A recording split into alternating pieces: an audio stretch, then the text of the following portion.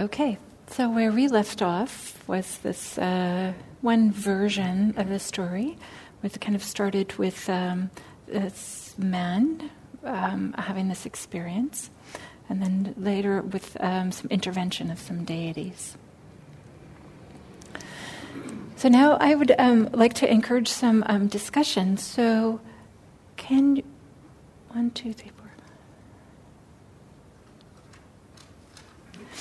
Can we count off by 4, and then I'll give some instructions once we're in smaller groups of how we can talk about this. So maybe we'll start with you. 1, and then 2, 3, 4. 1, 2, 3. Okay. 4. 4. Here, okay. 1, 2, 3. 3. And Tony, do you want to? I'll say 4. Great. Okay, so we'll have the 1s over here, the 2s over there. Or maybe the 2s can go in the outside in the social hall, and maybe we'll have the 3s in the conference room and the 4s over here. So 1 over here. But before you go, I'll tell you what you're going to discuss, because maybe I guess you can hear me out. That'll be fine. Okay, so for groups 1 and 3, I'd like you to discuss what are the advantages of telling a story completely in human terms, completely in normal human experience. What are the advantages of doing that? And what are the disadvantages of doing that, of not including any supernormal elements or deities?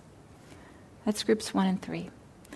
Groups 2 and 4, what are the advantages of including lots of supernormal events or deities into a story?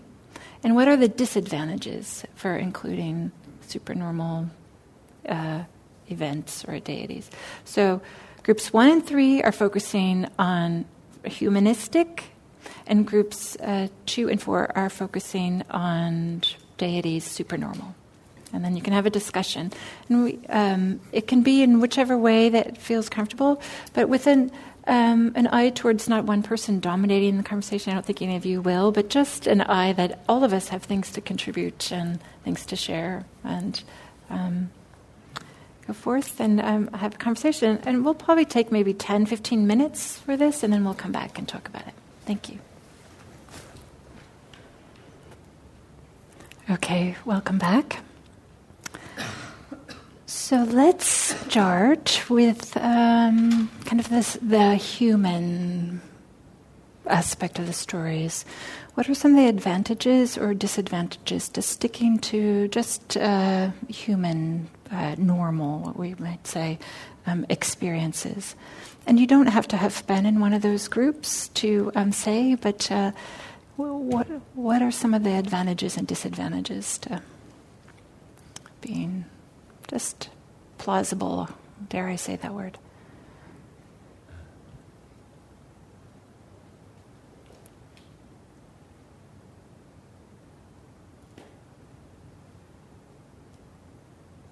You can say disadvantages or advantages. And you don't have to have been in one of those group 1 or 3.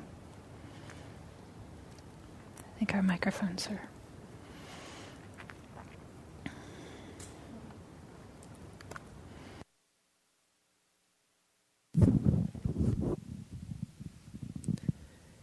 If it comes from human experiences, we can relate it to our experiences as realistic, as opposed to gods that are supernormal, and we can't relate our lives to being like that. But with a human story, we can also aspire to living our lives more like the person in the story. Yeah. So maybe the hero of the story can more be an exemplar for us or something. Yes. We talked about a lot of different things. We also said that, and so then as we started approaching, though, I'm going to question the question a little bit. Okay. As we started approaching the disadvantages, the obvious the surface level one that came to mind was, well, there wouldn't be as much sort of stretch, something inspiring or something to expand toward. And so then we started saying, well, but could you have inspiration and stretching, but still within the human realm? And so it felt like there were different levels. Do we really need something supernatural to feel inspired, or can there be? Or could this all depends on one's definition of the human realm. Some people believe certain things are well within the human realm. Others have a much more limited view, either for various reasons, and maybe breaking out of these limitations is part of our process. So it wasn't exactly clear where the boundary was between these two different realms. Excellent. Because, right, maybe that's part of it, even asking this question, as we start to wonder, well, where is this boundary? And we start to have conversations of what are humans capable of doing or not doing or something. Yeah, thank you, Kim. Tony, can I tell you that it feels a little bit loud for me, that there's an echo that's just a tiny bit. There we go. That's better. Is that okay? Can you guys still hear me? Oh, okay. I'll add one more thing, which is that if a person, and this was just my own view, not from the whole group, the Buddha was inspired to go out on his quest, as the story goes, because he was dissatisfied with the human realm. He had everything that everybody thinks they're wishing for: more money, better health, good relationship, blah, blah, blah, everything, whatever it was. The idea is that he had it, and that was still unsatisfying. So I would think that a person who was genuinely motivated by this same sense of dukkha is not going to be satisfied by a story in the human realm only. Oh. There's this part of us that knows there's something different. So just like he wanted a different life than the palace life, he wanted a different life than just the human life. Is that kind of what you're saying? There's a root cause to why we do these things. Yes. Why, and the story has to speak to that, whatever the person calls that. Nice. Thank you, Kim.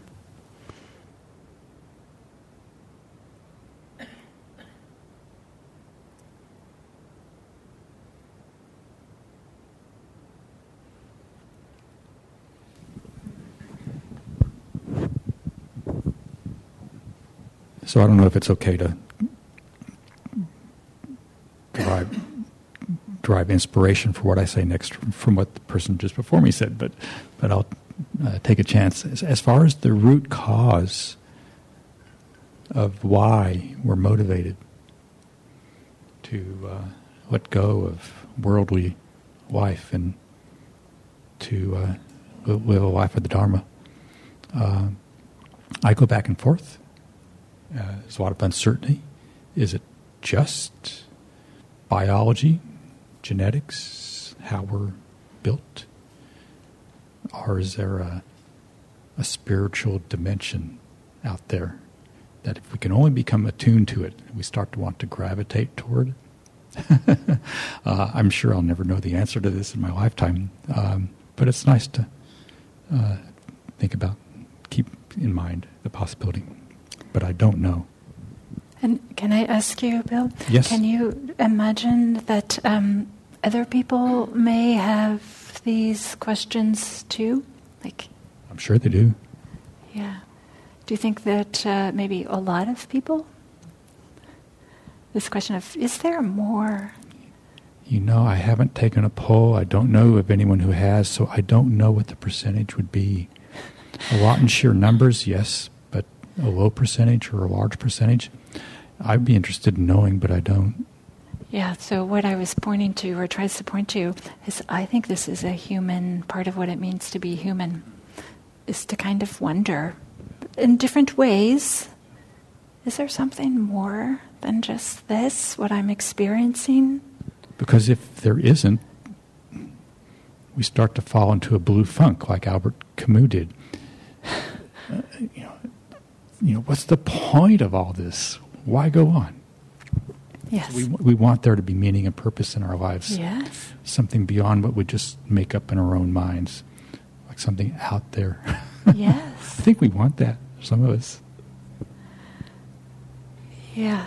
So maybe Beverly, do you want to add on this, and then I'll comment. I always do. I'm sorry, but just along the lines, and I don't want to speak for Kim, but in my growing understanding, and to add to what I thought she was saying, it's a lot of teachers in Buddhism here today, and they talk about impermanence and aging and illness and death, and the reasons that you relate in the story why the Buddha went out, and you get the impression they stop there and they say, well, what this all is for you is to realize that everything is impermanent, you're going to die, and to get used to that.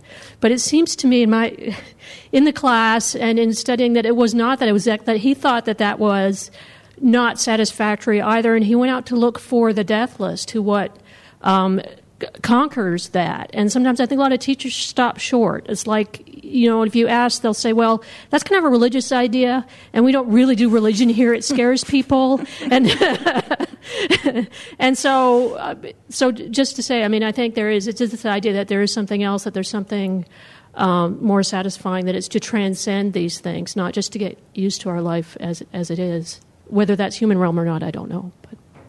Great, thank you.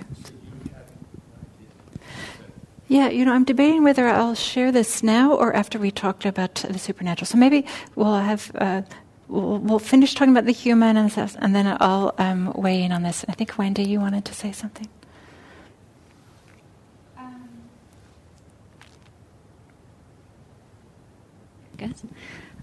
It just occurred to me that I prefer it to be more, the stories to be more realistic,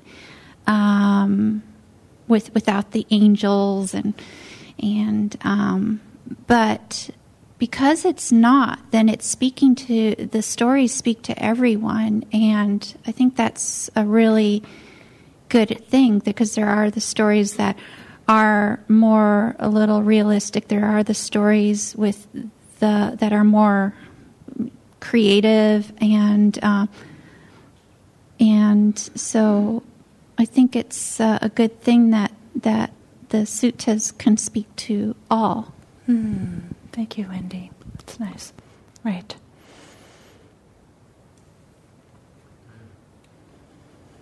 As I was listening to the conversation, it occurred to me that the notion that there's something missing, that there's a lack, that we need something more, want something more, look for something, isn't that an essential element of dukkha? Element of dukkha? That need for something, the sense that there's something missing, the sense that there's a lack, and we go looking for something, and we do that out of Yeah, dukkha, right?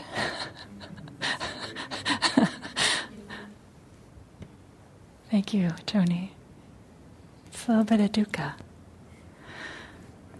Does anybody else want to comment on the advantage or disadvantage of kind of keeping our stories in the very human, ordinary realm before we move on to... Okay, so what about the superhuman? What are the advantages of including things that are not ordinary experiences? And what are the disadvantages of including devas and deities? And we don't have any miracles in this story, but...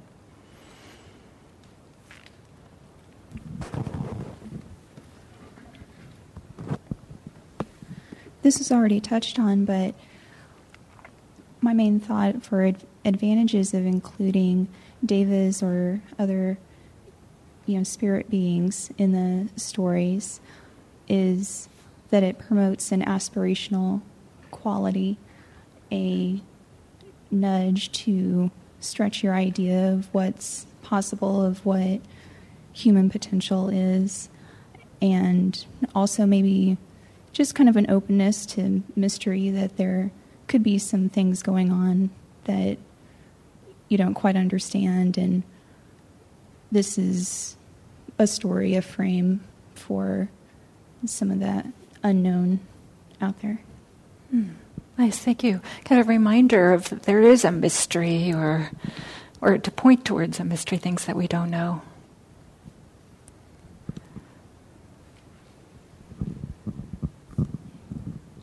When I first started thinking about this, I recognized that since the scientific revolution, certainly our thinking today is much more bifurcated in terms of metaphysical and empirical realities than I think things were at the time of the Buddha and most of the centuries ever since.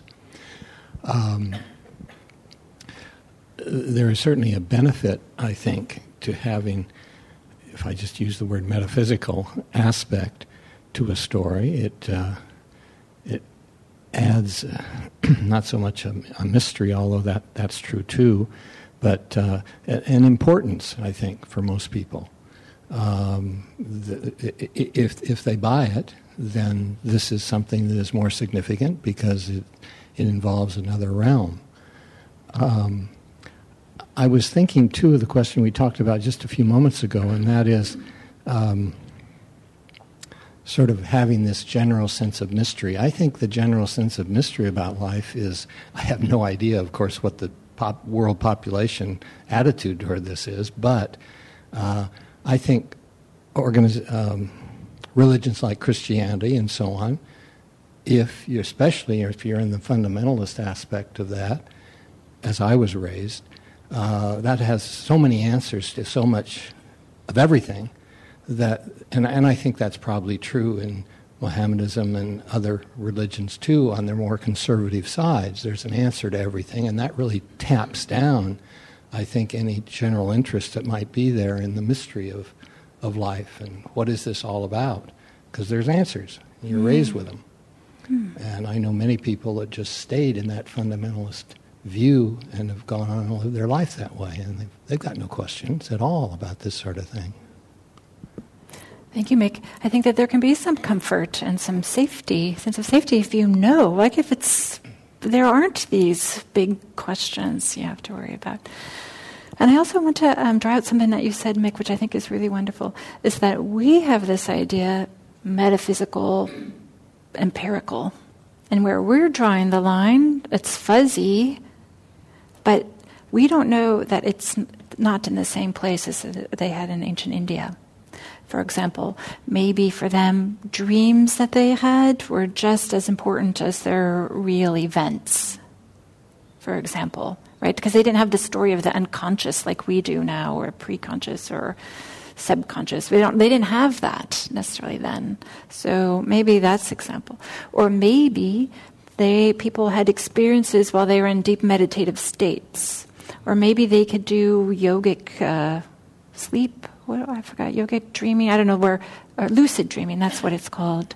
Maybe they were adepts in that and had experiences that maybe we don't have, and because they experienced them, were thinking that they're just as authentic, authoritative as we, or they probably thought as their ordinary walking, talking experience. So thank you. There is, right, where we are drawing the line may not be the same place where they were drawing the line. Anybody else want to add something about supernatural?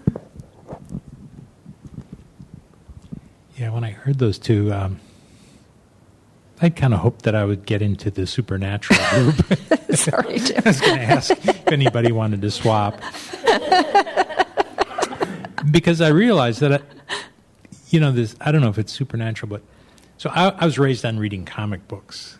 And I watched all of the Superman series and things like that. So, the idea that there was, I really liked and was drawn to the idea that there were ways to have powers that might get me out of at least some of the problems that I had. I mean, Superman still had to worry about kryptonite and dealing with Lois. That Lois person. But I just want to pause here. Isn't that great that many of us laughed and we knew what he was talking about, right? This is like stories that many of us know, right? And they have some non-normal things in them. Yeah, and I was thinking, I watch a television show called The Big Bang Theory. There's all these really super bright people from Caltech, and one of their favorite spots is the comic book store, with all of these things about superheroes.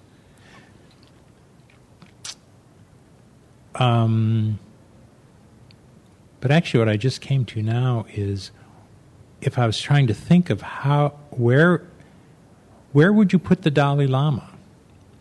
Is he strictly human, or does he also have some elements of, he has a story about having been reborn many times and this purification. So to me, he's maybe sitting in that zone between what I consider purely human, with all of its being dominated by the reptilian part of the brain, and some other possibility. Maybe it's just a much more developed neocortex, or maybe something even beyond neuroscience.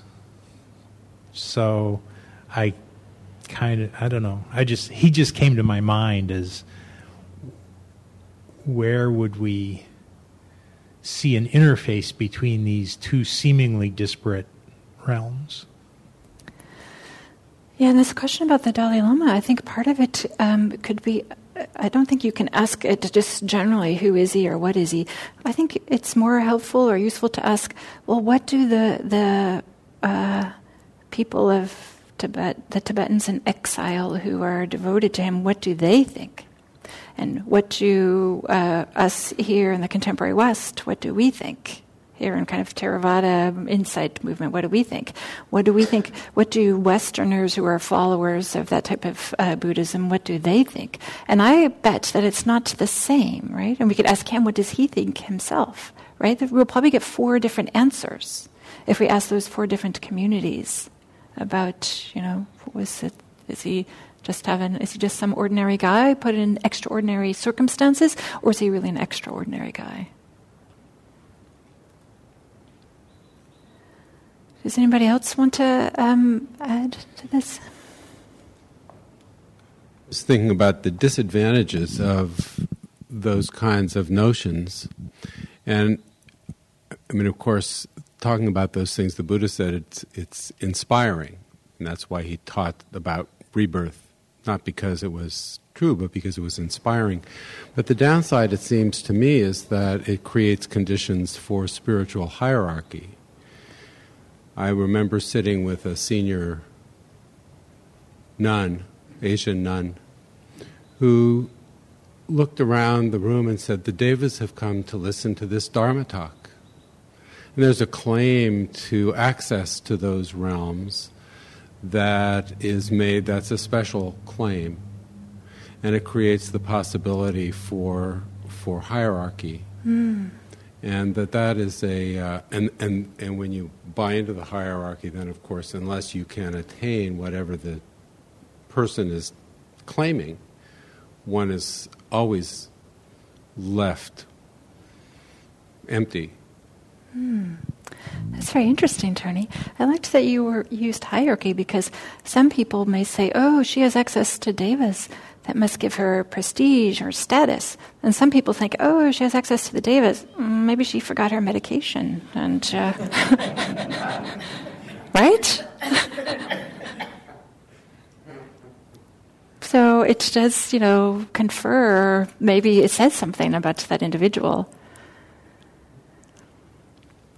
So Joseph Campbell is somebody many of you probably know, who has studied kind of myths. And I remember when this series of documentaries came out, I think it was in the 1980s, and I just loved it. I thought it was kind of really opened up my eyes. And Joseph Campbell entered this idea of archetypes.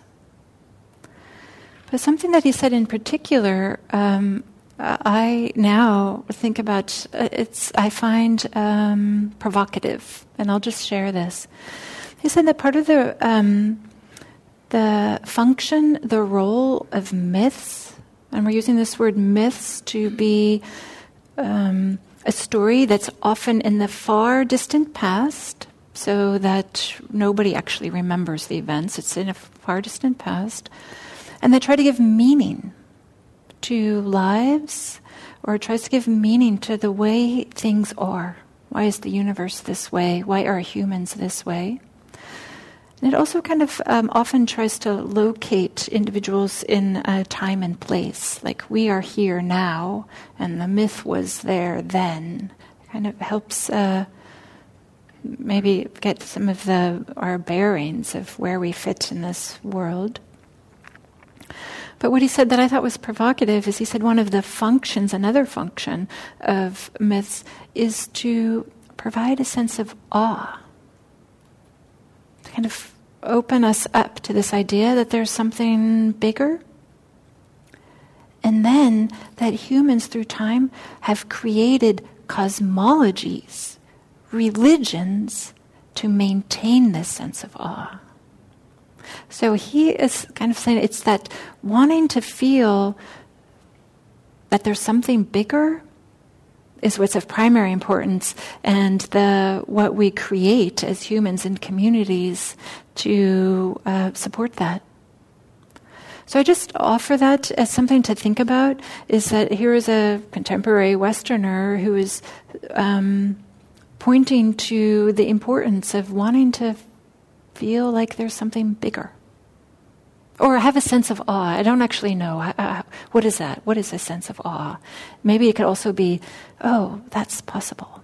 That could be just the human version of it. Or maybe it could be, there's more than meets the eye. There's more than I know about. Maybe that could be the sense of awe. I think all of us can interpret it for ourselves. What does that mean? What is awe-inspiring for us?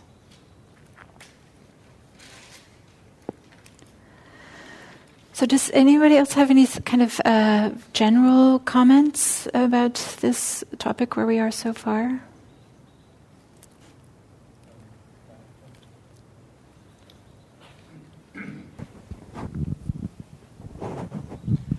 So I've always been resistant to the supernatural stuff.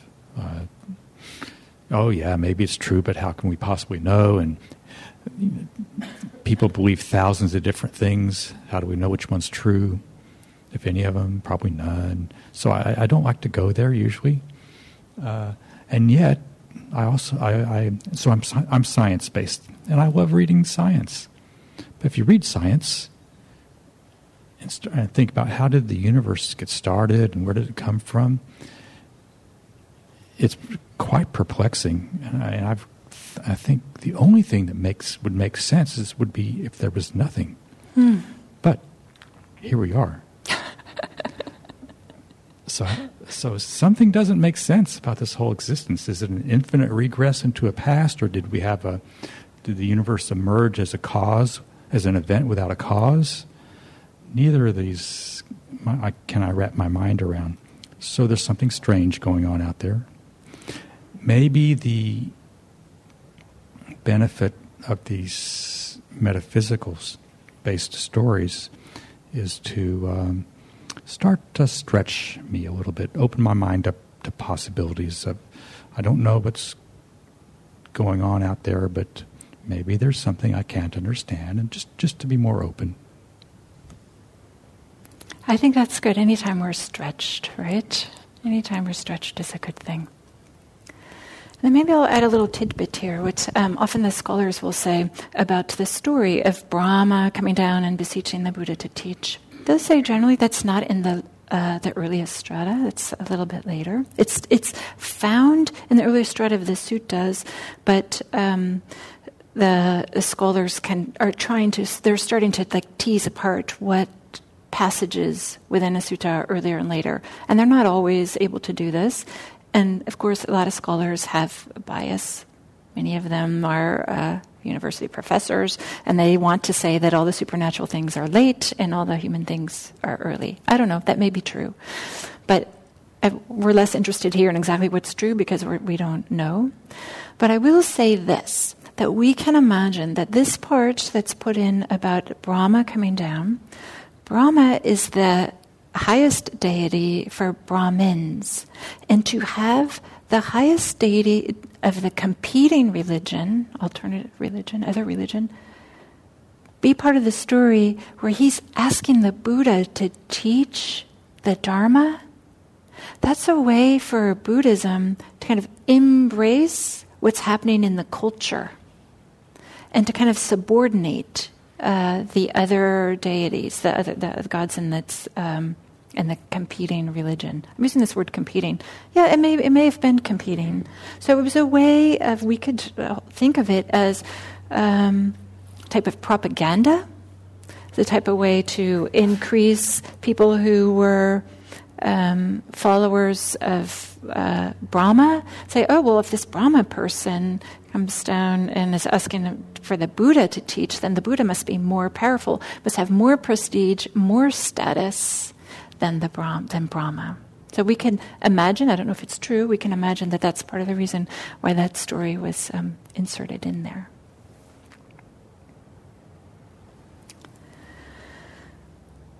Okay, are we ready for another story?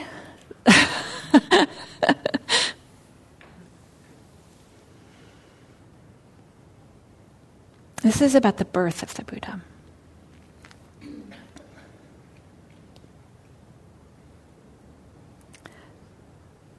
So maybe I'll do this little preface here. So I'm going to call the mother Queen Maya, but actually, everybody, all scholars are agreed that Gautama, he didn't come from a royal family. This is what we like to think, and this is what we say, that he was the prince and his father was a king.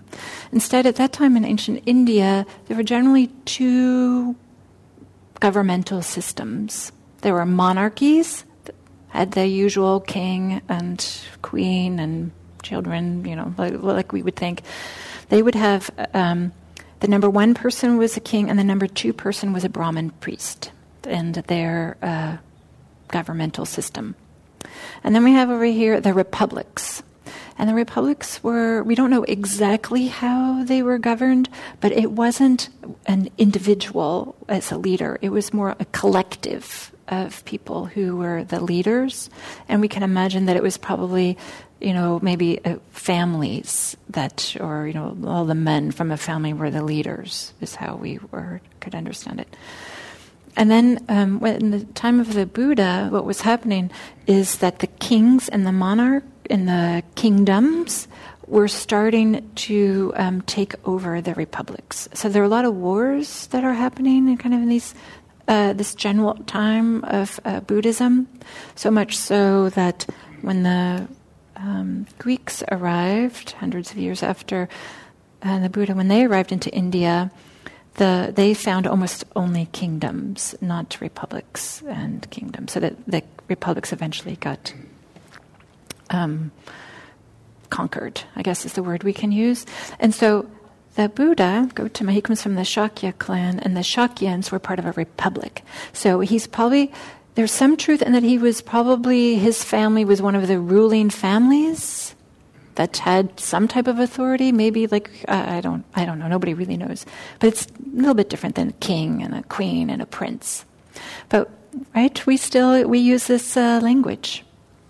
And I think maybe here in the West we like it because maybe it makes sense to us. We know what a king is. We know what a prince is. So in this story I'm going to call her Queen Maya, the mother of the Buddha. So one night Queen Maya has a dream.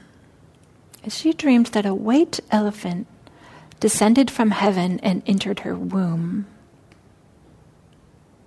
She was quite perplexed about this, and in the morning she asked some of the religious leaders, what can this mean, that I had this powerful dream? And they told her that she must have conceived a child who was pure and powerful. And sure enough, she became pregnant and her belly starts to grow. And their kingdom was in Kapilavatthu. And it was the tradition at that time that the woman would give birth, and where in her hometown but she was living at her husband's family. So Queen Maya, when it was time for her to give birth, was traveling to her hometown.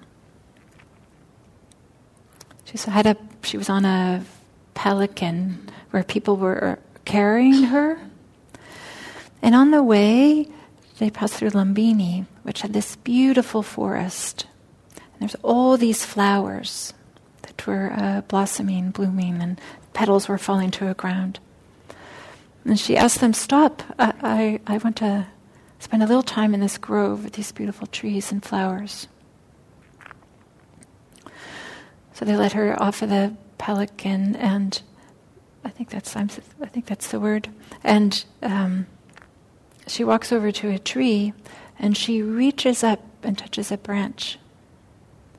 And with her hand up, she gives birth to the Buddha out through her side. And then 2 streams of water, one warm and one cool, came from the heavens and bathed the newborn infant and Queen Maya, even though the infant was born completely unsullied, without any blood. After these streams of water came down and bathed them, this newborn infant stood firmly with his feet on the ground, and he took 7 steps to the north. And they were holding a white sunshade over him, and he turned and looked at the 4 quarters of what he could see, and then he uttered these words: "I am the highest in the world. I am the best in the world. I am the foremost in the world. This is my last birth. There is no more renewal of being in future lives." Then Queen Maya and her infant son went back to the palace in Kapilavatthu. And 7 days later, Queen Maya died.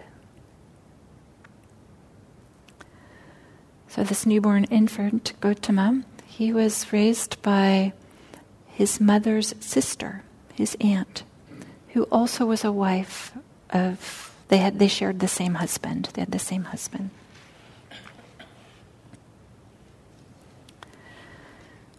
So the king, King Suddhodana, invited Brahmin scholars to read the future, to be prognosticators.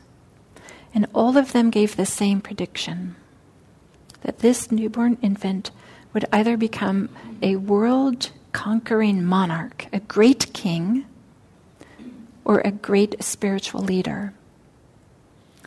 And the great king, if he chose that, would have 7 treasures, like all great kings do. This is part of their understanding of the world. So there,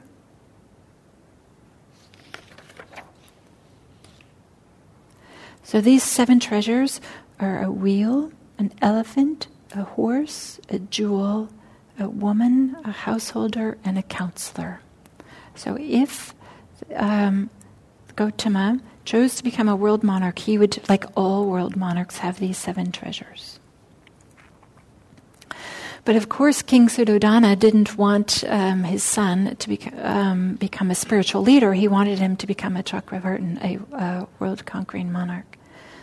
So he created all and put in the palaces all things for sensual pleasures for Gautama, so that he would not be tempted to leave the palace, including 3 palaces, one for the winter, one for the summer, one for the rains.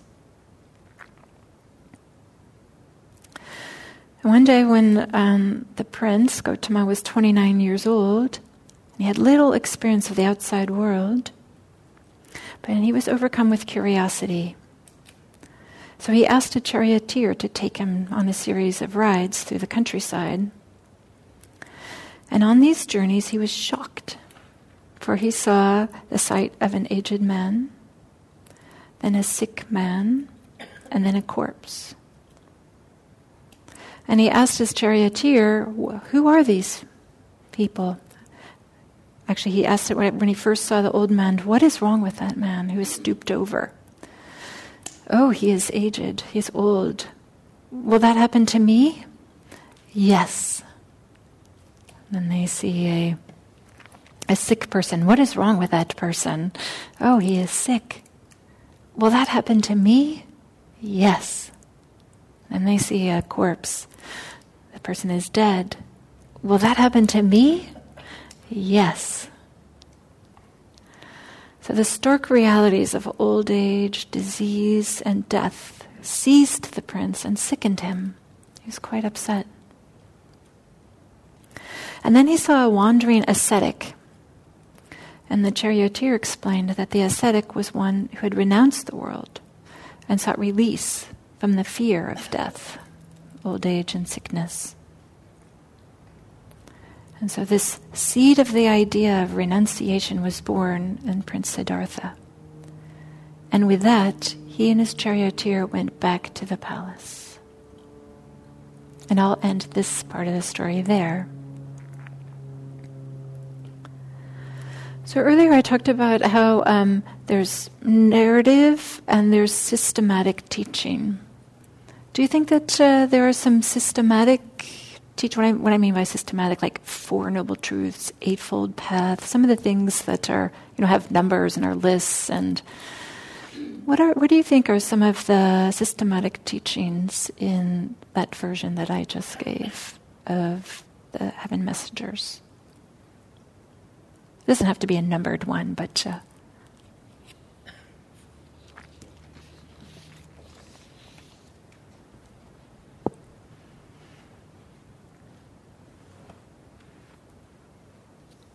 go ahead, Phil. Well, there is a teaching in that, a thought through narrative teaching. This too will happen to you. Mm-hmm. We're all subject.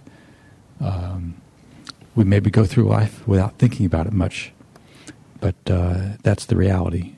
And then the Buddha ended up thinking, this is important. Absolutely, right? I mean, we're not immune from that. Yeah, maybe part of the story is how we.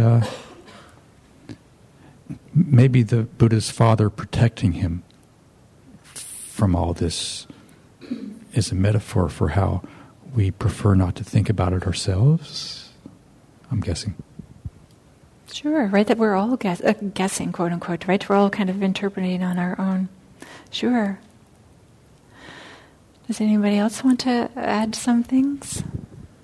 As to the systematic part of the teaching, there were the three heavenly messengers, aging, sickness, and death. Thank you. I thought you were going to say something more, but yeah. But you asked for what is the part that's a list or part of the systematic. Yeah. When I was preparing for this lecture, I was thinking, like, okay, I want to find the story, the departures. I can't remember, where is that? I think it's in Manjima 26. So I'm looking at Manjima 26, like, oh, no, it's not there. Maybe it's in Manjima 36. And I'm looking at there. It's not in there, right? It's not in the earliest strata. The messengers, these three messengers. It's not for Gautama. It's not in there.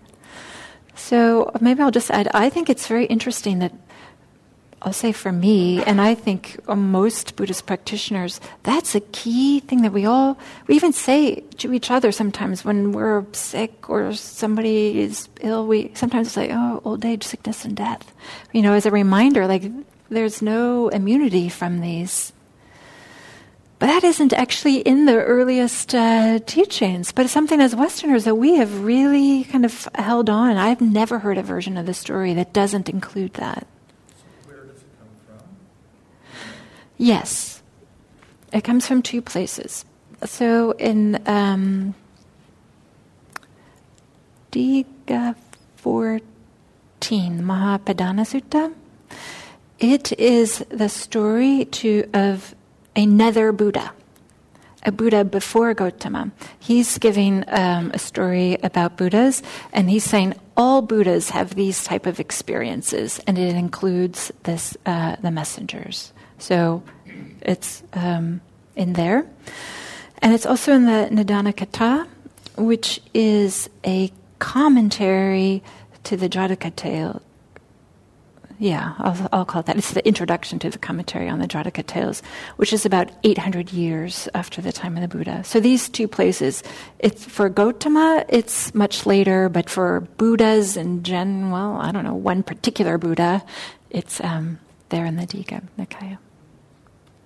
And does somebody have a microphone?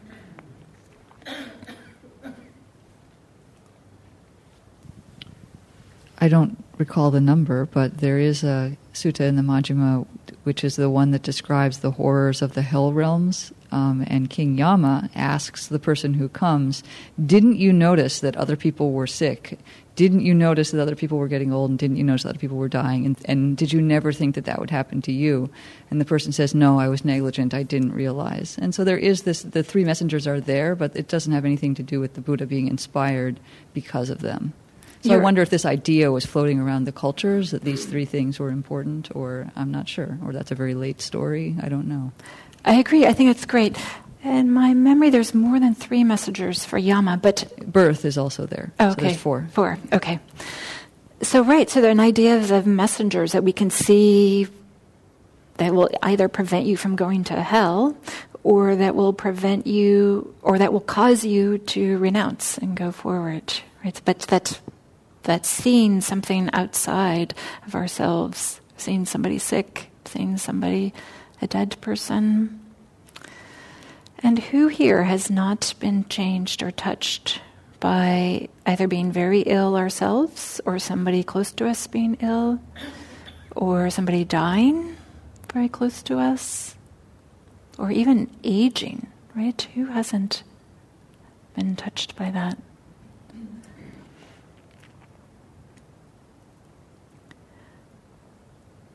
Yes, Jim. When you're asking about systematic teaching, and I can't put this in the context of anything that I've maybe learned in a Buddhist context, but when you were talking about this Brahmin saying that either he was going to become a great king or become a great spiritual teacher, that, I don't know, tension between sort of the egotistical, self-centered acquiring for becoming happy, or, I'll just say happy, versus the sort of non-egotistical, maybe more collective type teaching of renunciation. So that, I don't know if that was part of why that story was told, but that difference between acquisition and renunciation. And I'm not quite sure if that, I don't know that that's a part of a list or anything, but I'd be curious as to how you see that.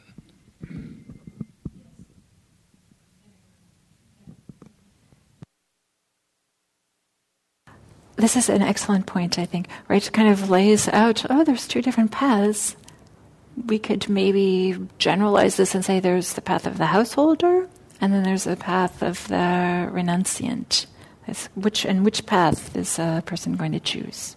That's my understanding of it. I don't know if somebody else wants to add to that.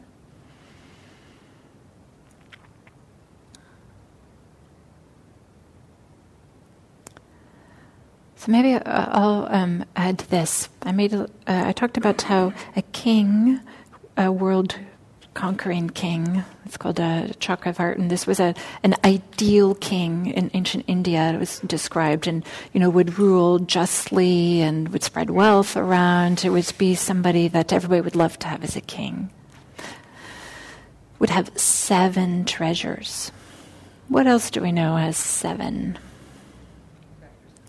7 factors of enlightenment. So there was this, that these 2 different paths each have 7 wonderful things. In terms of the king and the lay life, it's an elephant and a horse and a person and a counselor, kind of tangible things that are helpful in your life. And in terms for it's not explicitly stated, but this is an assumption I think that many of us make, I know a lot of people make, that also the 7 factors of awakening are things that are helpful on the path of renunciation. And I sometimes forget what the 7 factors are. They're mindfulness, investigation, energy, joy, tranquility, concentration, and equanimity. These are all kind of human capabilities, aspects of our human life, but that can be cultivated and developed it can help us on our path to awakening.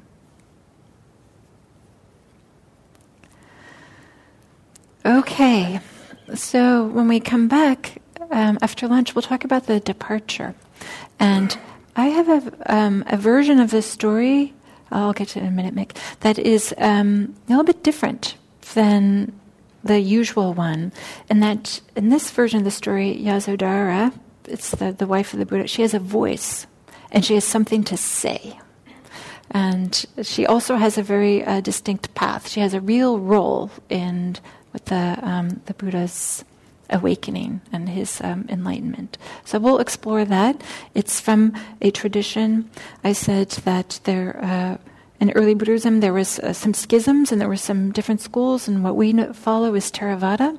Well, this is from the Mulasavastivada, which was another school, and we have a piece of their canon, and in their canon they have a different story than what we have. And the wife of the Buddha has a real presence and a voice there. So we'll listen to that version of the story, because I love it actually. So, are there any, and Mickey, you had a question? Oh, before we break for lunch, is there any questions or? Okay, so it's 12:05. If we come back at 1:20, so an hour and 15 minutes, does that sound reasonable? Okay, so at 1:20. So thank you all.